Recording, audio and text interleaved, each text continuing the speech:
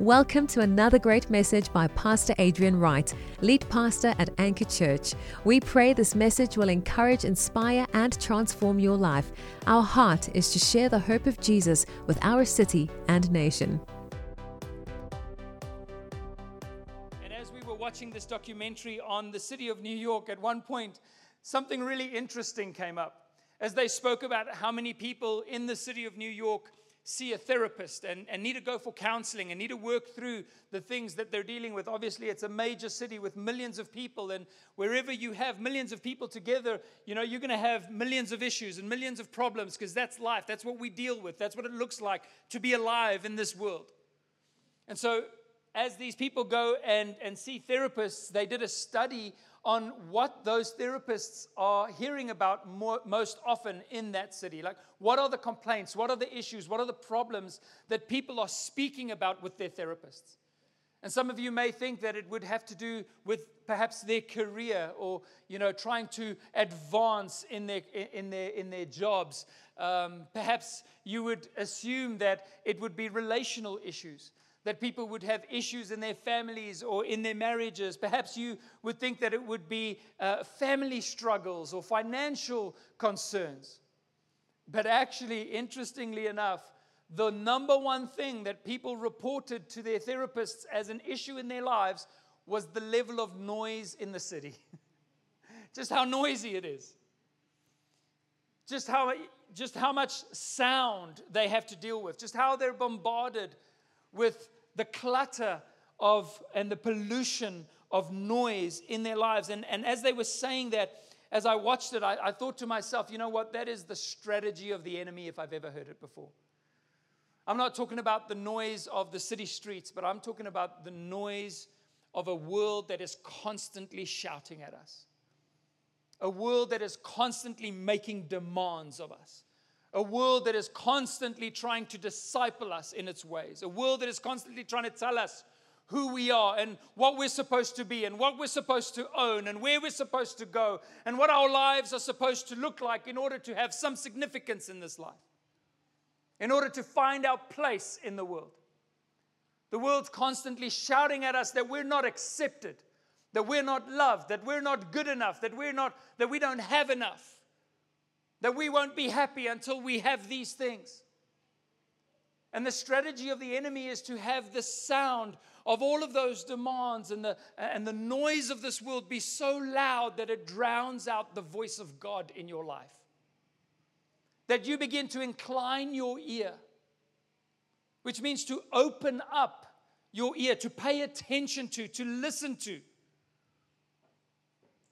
All the things that you're constantly being fed through our culture and through our society and through our world, as opposed to coming away. As God's Spirit calls us, come away with me. Sit with me. Let me speak to you.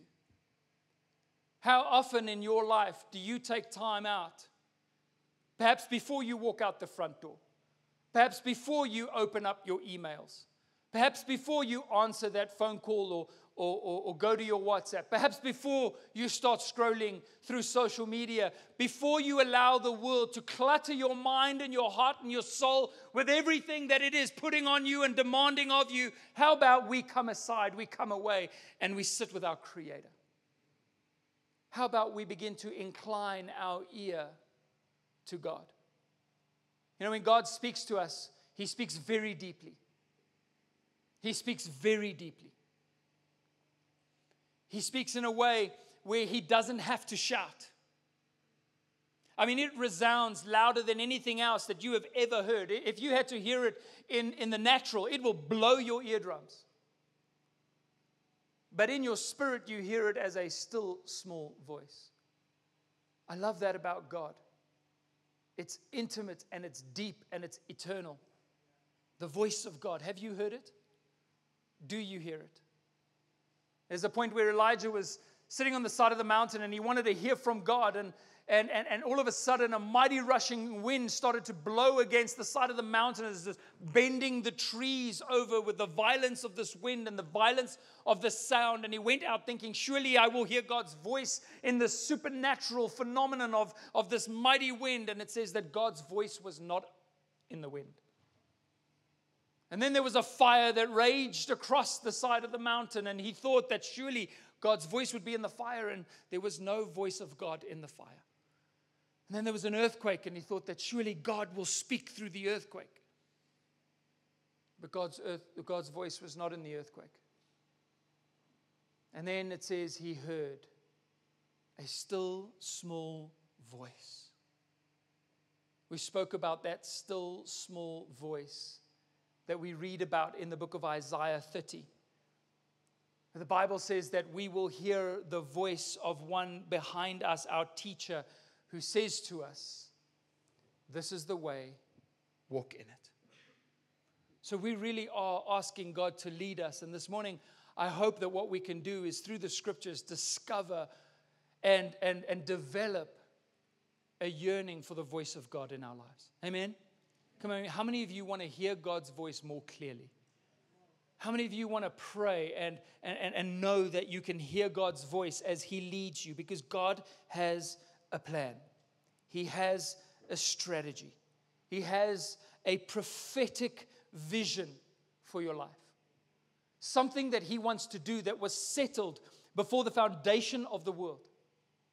Last week we looked at Jeremiah and how God calls Jeremiah as a young man, and He says to him, He says, Jeremiah, what do you see? What do you see? What is your prophetic vision for your life?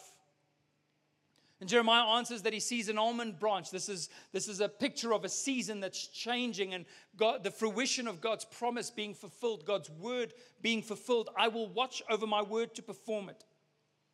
But as I was thinking about that scripture this week, I realized that if Jeremiah wasn't able to first hear the voice of God, he would never even have heard the question, what do you see? You see, so sometimes in order to have vision, you first need to have hearing. You first need to be able to hear God's voice in the depths of your soul so that He can speak these deep and meaningful things to your life. We need to be able to hear God's voice. In the verses preceding that, in that verse in Jeremiah 1:5, preceding that moment when He asks Jeremiah, what do you see? He says this to Jeremiah. Jeremiah 1 verse 5, he says, before I formed you in the womb, before you were even put together, I knew you. David writes in Psalm 139, and he says, my unformed substance was before you. How incredible is that? We show up, we say, hey God, this is what I want for my life. Here's my 10-year plan. Here's exactly what I want to do. Please will you let me just do this, go there, marry them, do, all the plans that we have. We just got all of this whole list, and God says, hey, just take a moment. Just take a step back. I have a plan. I have a plan for your life. Something that I knew before I formed you in your mother's womb, before you were born. I set you apart. A plan for your life. I appointed you as a prophet to the nations. So I want to tell you this morning that before you were even formed, you were called and set apart by God. And I believe that about our church as well. There's many church models and many different approaches to church and philosophies of how church should be done or could be done. But, at the end of the day, this is Jesus' church. And Anchor Church was not my idea. It wasn't a human idea. It was an idea that God had from before the foundation of the world, and He just waited for all of us to come along so that that plan could come into fruition. I'm watching over my word to perform it. Spirit, lead us. What are your plans, Holy Spirit, for my life? What are your plans, Holy Spirit, for our church? He called us before we were even formed. And so when we hear the call of God, when you hear the voice of God, it's almost as if you don't turn to God, but you return to God. It's like it's not the first time you have heard this voice. There's something about that still small voice inside of us that resonates so deeply, it's almost like we don't even know where we're hearing it. I would even say that in my life, I don't even remember when I first heard it. It's more like a memory of a dream. Because it's so deep inside of me that when I hear God's voice resonating, when God speaks to me, when I step into God's plans and purposes for my life, it's like I know this. This is a voice I recognize. This is a voice I've heard before. It's almost as if the first time I heard that voice, it wasn't in the limits of time. I heard it somewhere in eternity. My unformed substance heard that voice. Before I was formed in my mother's womb, something was spoken to me. So it's really not the voice of a stranger when we hear God's voice in our lives. It's really like hearing it again. I know this. This is what I was born for. This is what I was made for. It's why it resonates so deeply. The Bible says, spirit cries out unto spirit. Deep cries out unto deep. God's Spirit testifying to our spirits that we are children of God. This is something so much deeper than just a 5-point plan that you wrote out on a note somewhere. God says, I formed you and I appointed you as a prophet. A prophetic vision for your life. Now, a prophet is somebody who hears God's voice and then shares what he has heard. This is what the Lord is saying. Speaks on behalf of God, something that he has heard. Just as when Jesus walked this earth, he said, I don't do anything that I don't hear the Father telling me. And then he says, as the Father sent me, so I am sending you. He says, in that hour, don't worry about what you will say because it will be given you by the Holy Spirit. We literally become prophetic voices in a nation, in a city, in a moment of time, in a generation that gets to speak eternal things. That's the depth of God's plan for every single one of us. That's God's plan for our church, that we would be a mouthpiece through whom God would speak. And our prayer is that we would be an uncluttered channel through which the Holy Spirit can pour out his love on the nations, can preach the gospel to the lost, can declare hope to the hurting. Amen, church? Come on, everything we can get excited about in life, that's something to be excited about because it's eternal. That draws a line on the map. And it is a line that cannot and will not be removed. Prophets hear from God and then they declare what they have heard. What has God spoken over you as an eternal word? Paul writes to Timothy, he says, I want you to make war, Timothy, concerning the word or using the word that was spoken over you. You know why we need to make war? Because when you step up and step out and begin to walking in God's plan for your life, as you begin to be led by the Spirit, even as we saw last week in the journeys of Paul, what he suffered as a result, what came against him as a result, all the trials that he went through, as the enemy tried to put a stop to the plan of God in his life. The moment we step out, we begin to face resistance. And the enemy's plan is to get you either so distracted or so disillusioned that you no longer even hear the voice of God in your life. You no longer pursue his plans or your purposes for you. This is something that we've got to be committed to with all of our hearts. So much so that when the enemy raises up a counter argument about what your life is about, we go to war with that argument. We don't stand for that argument. We stand on the finished work of the cross. This is what Jesus has saved me for. This is what the Bible says, that there is a purpose for which Christ pursued us. And now we are able to pursue that purpose. He pursued us so that we can pursue purpose. Without that, we were all just wandering. We're all just like wanderers in the wilderness, just drifting around. Like the people of Israel when they did not know their identity. Not knowing your identity leads to wandering. I'd go a step further and saying, you're wandering and you're wondering. What is my life about? I don't know. I'll just take the next turn. I'll just do the next thing. I'll just walk through the next door. There's no direction. There's no purpose. There's no identity. And what the enemy wants to do is he wants to bring your identity into question. This is why we need to know who we are in Jesus. And Paul writes to Timothy and he says, there was a word spoken over your life. Now you take that word as a sword. And when somebody raises or the enemy raises a counter argument, you wage war using the prophetic word that was spoken over you. My question to you this morning is, what has God spoken over you? What has He said about you? If you go through the scriptures, you'll see who you are in Christ. That you are loved, that you are redeemed, that you are the righteousness of God by your faith in Jesus, that He has called you, that He has purposed you, that He has a plan for you. Those are the things that we hold on to. Those are the things that we run with. If you forget it, write it down. Declare it over yourself every morning. This is who I am in Christ. And this is what my life is about. Lest we forget. Lest we become distracted by the demands of this world.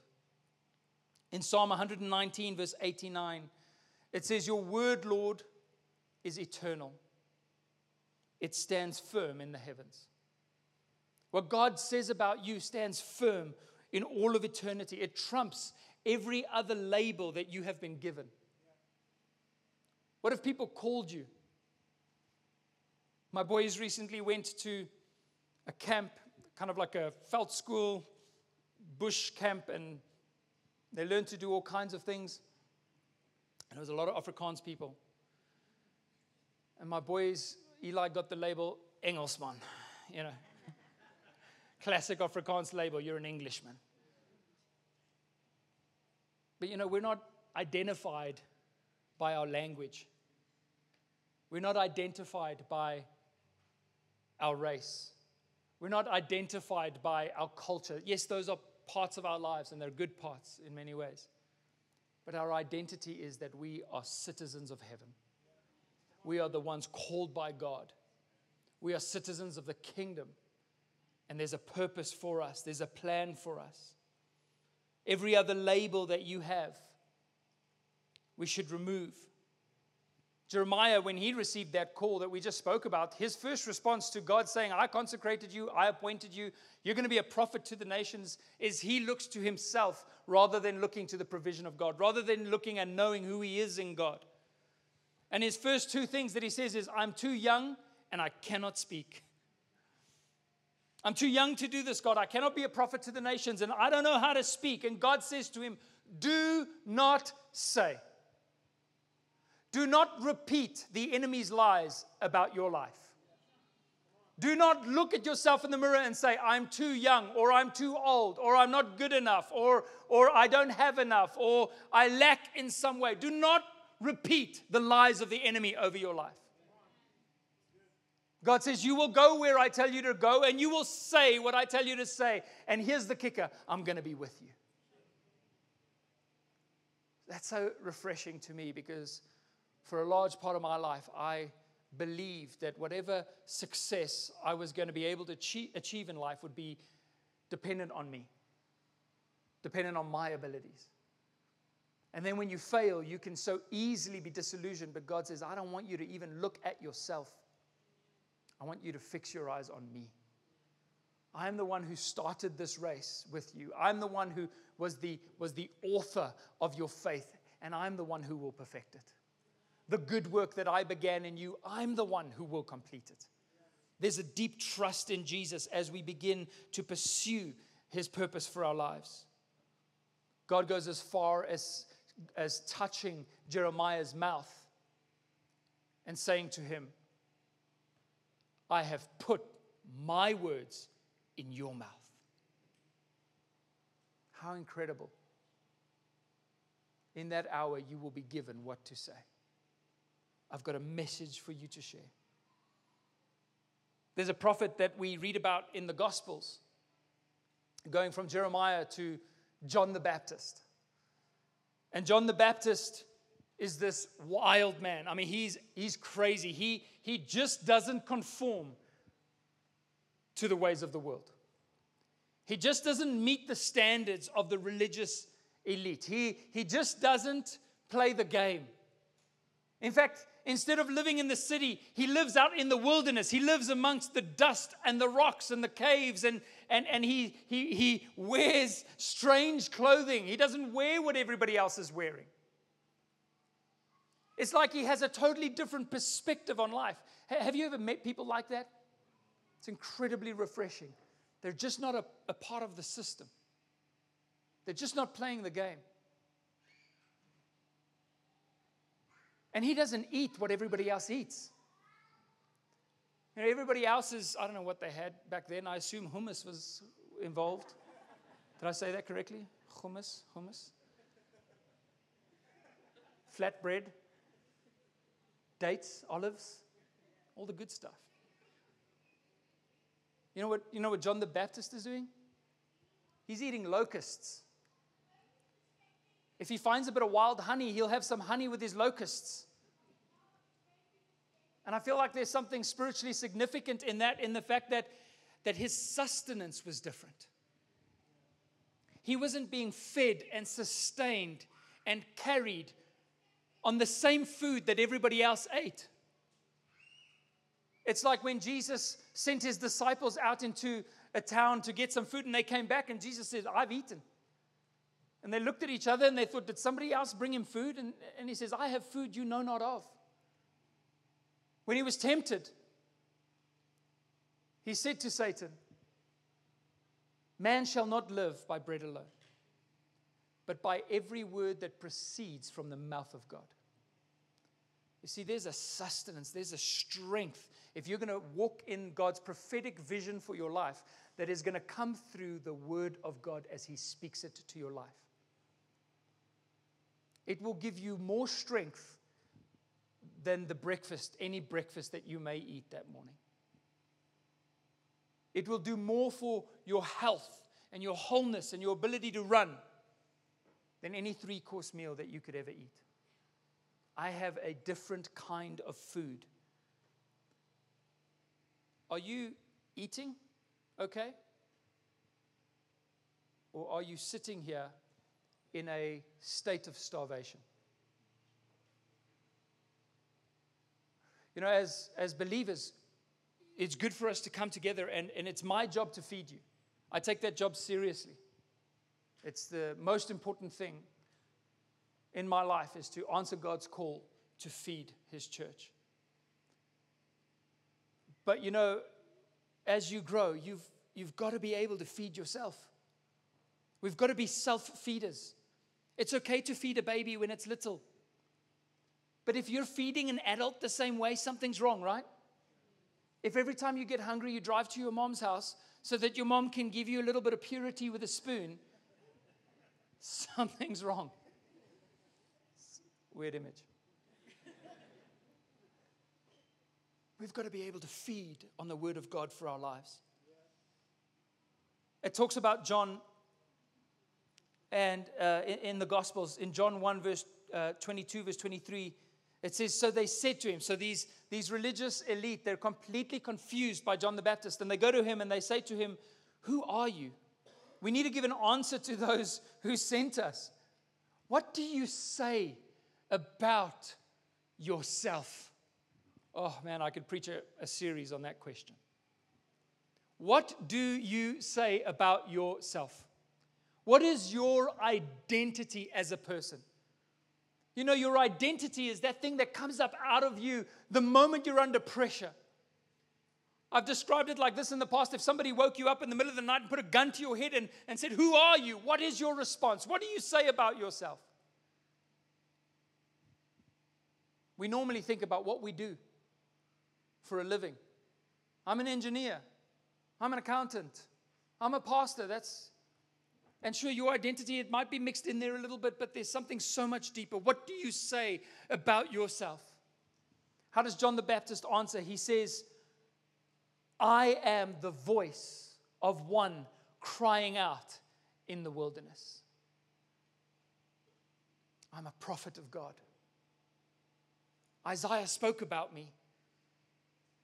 God had a plan for me before I was even here. He foretold my coming. I am here, and I am that voice of one crying out in the wilderness, saying, make straight the way of the Lord, as the prophet Isaiah said. His identity was in what God's call for his life was. First and foremost, we are the ones whom Jesus loves. And secondly, we are the ones whom Jesus has sent. Amen? That's your identity.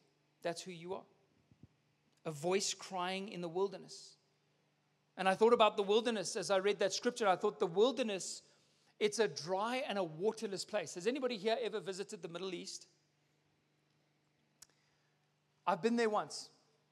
And I remember getting off of the airplane in Abu Dhabi. And I wasn't prepared.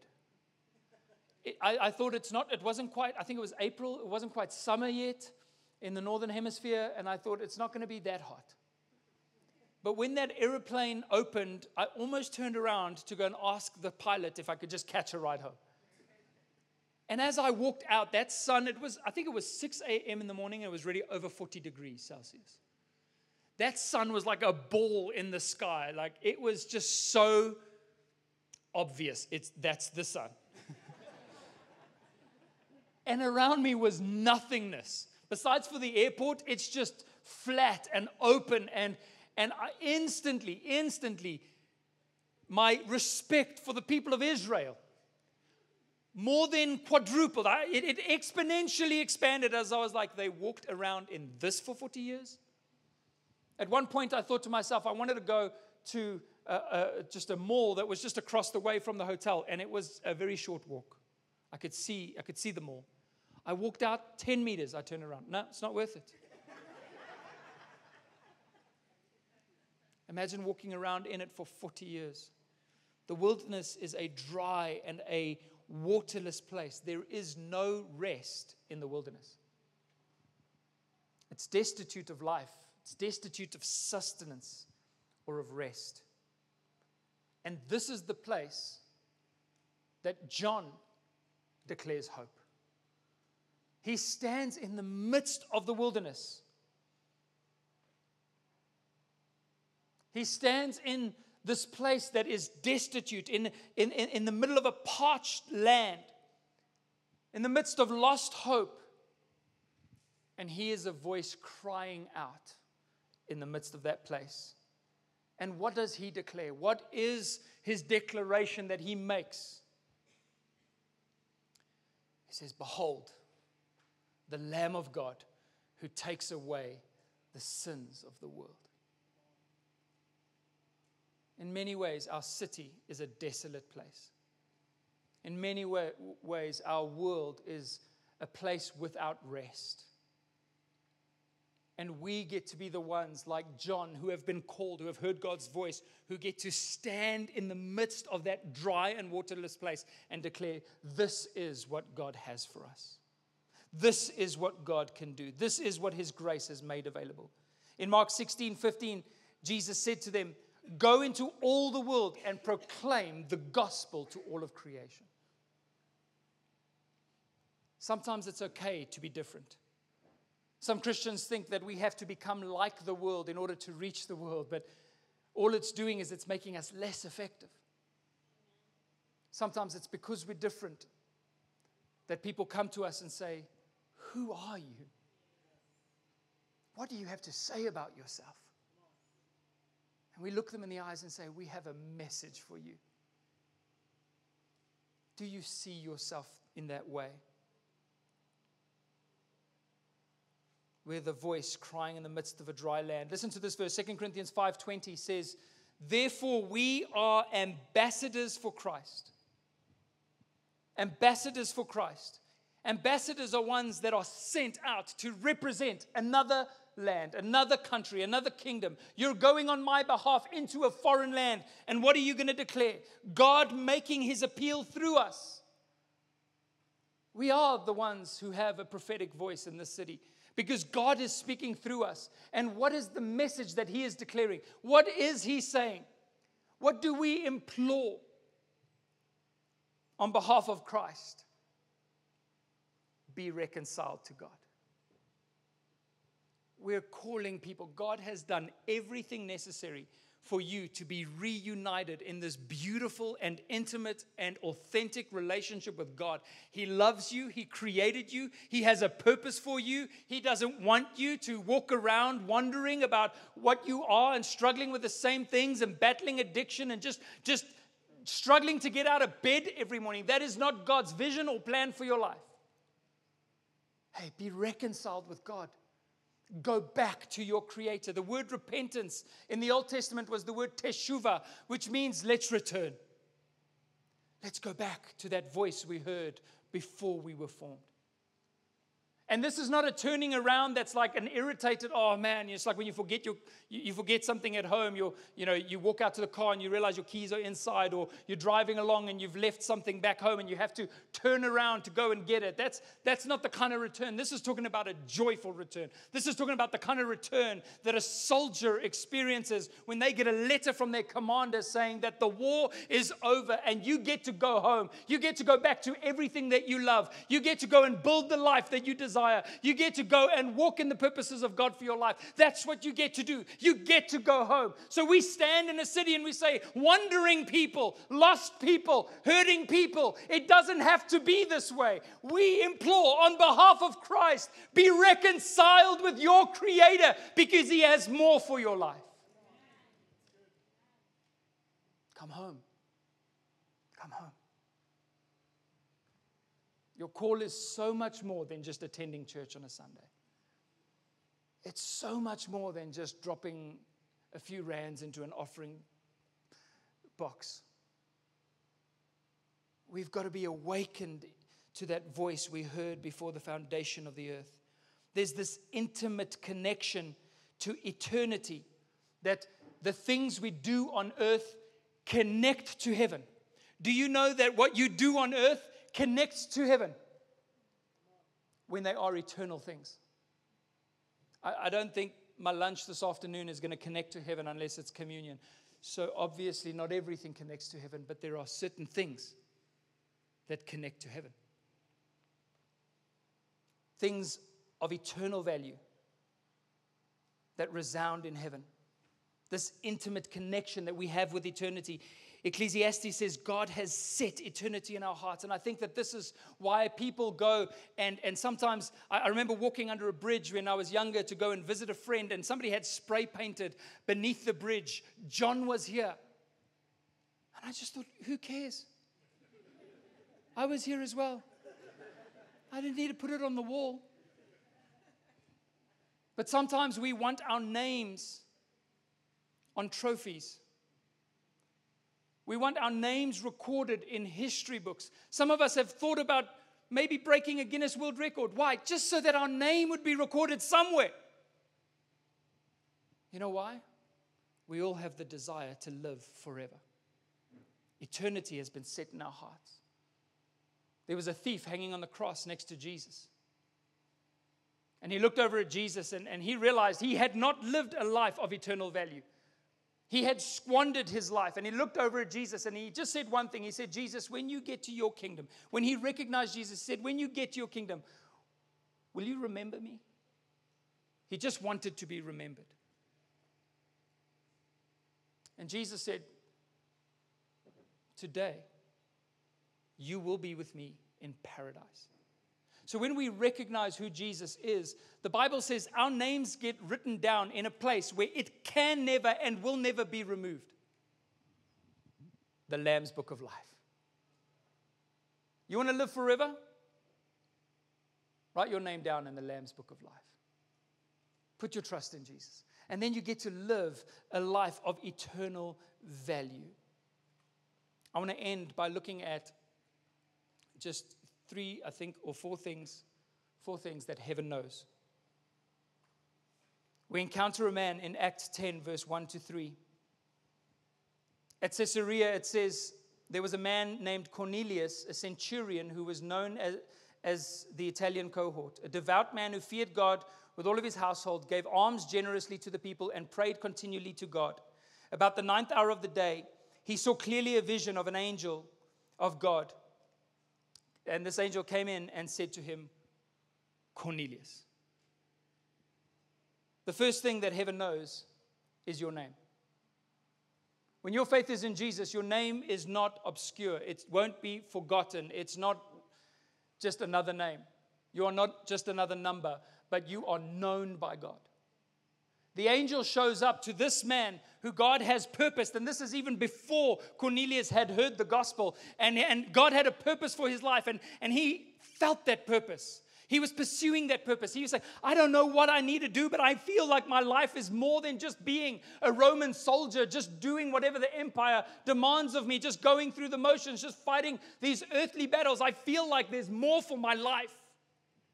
It was stirring on the inside of him. And this angel appears and says, Cornelius,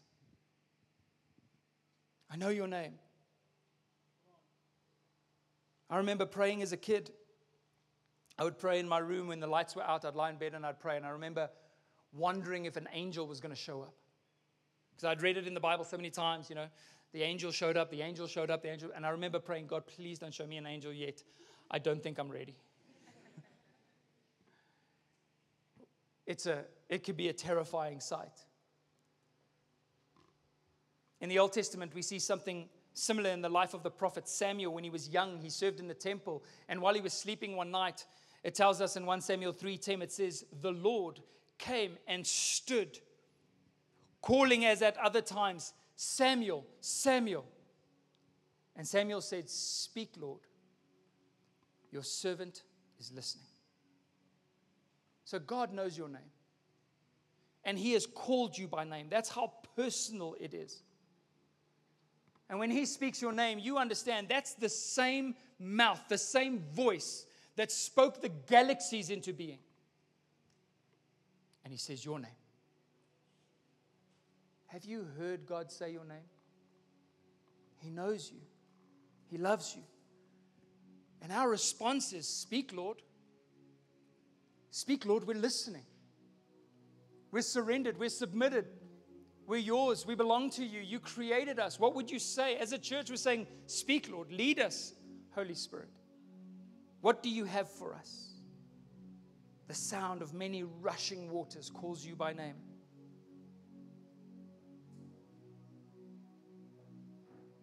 So heaven knows your name. The second thing, heaven hears your prayers. Heaven hears your prayers. Acts 10 verse 4 says, he stared at him in terror, at this angel, and said, what is it, Lord? And he said to him, your prayers and your alms have ascended as a memorial before God. How amazing is it that this man, in a desire to know God, is praying, even though he doesn't know who this God is yet. He's already praying, and that prayer, that sincere heart of faith, comes up as a reminder before the throne of God. How incredible that our prayers come before God. That any sincere prayer that is prayed is heard by him. In John 5 verse 14 it says, this is the confidence that we have, that if we ask anything according to his will, he hears us. If you desire to know God, to develop intimacy with him, to grow closer to him, then develop a culture of prayer in your life. You don't need a special reason. You don't need a specific time or place. It's great to have those.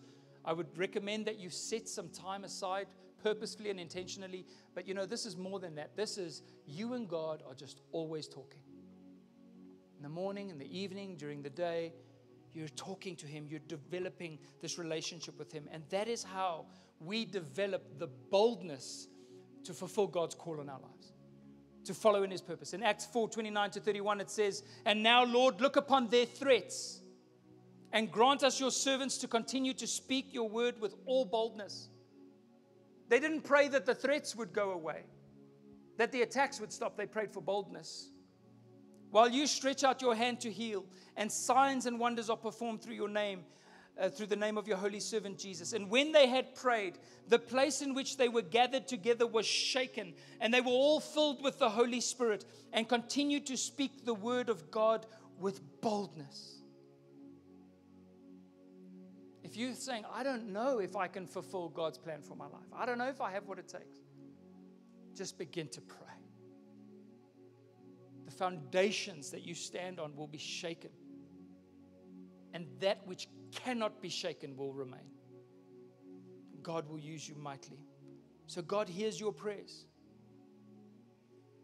Heaven hears your prayers. The third one, heaven sees your giving, sees your generosity. Why does heaven see your generosity? Why does heaven see your giving? Why does God take note? Why did Jesus sit across from the coffer where the tithe was being given in the temple and watch people? Imagine if I did that on a Sunday. As you were giving, I just switch off the lights, just put on all the house lights real quick. I just want to watch your giving. Why did Jesus watch an old widow give and comment on her faith? You know why? Because giving is an expression of worship. It's a declaration of trust. I don't trust in my money, God. I can give it all away. My hope is in you. As we give, we worship. And the angel says to Cornelius, he says, your giving has come up. God can see you want to worship. It's created a memorial before God. Not just charity, but you're desiring to imitate God, becoming like Him, walking in love towards others, even as Christ loved us and gave Himself up for us. This was a fragrant offering and sacrifice to God. And our giving, when done as worship, is the same. It's motivated by love. We get to live as that sacrifice. It's a beautiful thing. And as we do all of those things together, as we worship, as we give, as we pray, as we hear our names being called and we pursue and are able to lay a hold of the one thing that is important to God. What is the purpose of it all? It's to bring glory to Jesus, and it's to reach souls. It's about people. It's always about people. People are the currency of heaven. Jesus loved people. In fact, it tells us in in John 13:3-5, it says, Jesus, knowing that the Father had given all things into His hand, that He had come from God and was going back to God. Just you hear that voice. I've heard it again. I'm going back to my Creator. He rose from supper. He laid aside his outer garments. He took a towel and tied it around his waist. Then he poured water into a basin and began to wash the disciples' feet. When you know who you are, you will begin to serve others. And then the final thing begins to happen. The final thing begins to happen. Heaven rejoices with you. Heaven rejoices with you. Acts 10:44, 46, and 48 says, while Peter was still saying these things, he went to Cornelius' house. And when he was speaking about the gospel, the Holy Spirit fell on all who heard the word. Then Peter declared, can anyone withhold water for baptizing these people who have received the Holy Spirit just as we have? And he commanded them to be baptized in the name of Jesus Christ. Cornelius' house became a house of revival. It became a place of outpouring. It became a space where people could turn to God. And as we as a church hear our names being called, say, yes, Lord, speak to us and lead us. As we pray and as we worship and as we give, this will become a house of revival. God will do mighty things and people will begin to connect with their Savior. In Luke 15, verse 7, it says, Jesus says, just so I tell you, there will be more joy in heaven over one sinner who repents than over 99 righteous persons who need no repentance. just one sinner comes to Christ and all of heaven rejoices. How beautiful. God's call is on us, church. His call is on us. I've said a lot this morning, and when I was writing this message, I almost felt like God said, this is not a message that people are going to hear practically. It's a message you're going to feel spiritually. I'm praying that God's voice in your life becomes like a small leak in the side of a ship. You know, in the beginning, it's just a small crack and a little bit of water coming through, just a little bit. But as the force of that water begins to build in your life, it tears a hole in the hull of the ship and floods the entire ship and immerses it in water. And I'm believing God for you for that this morning. That His voice will become like a raging torrent in your life. We'll hear it and we'll say, speak, Lord, your servants are listening.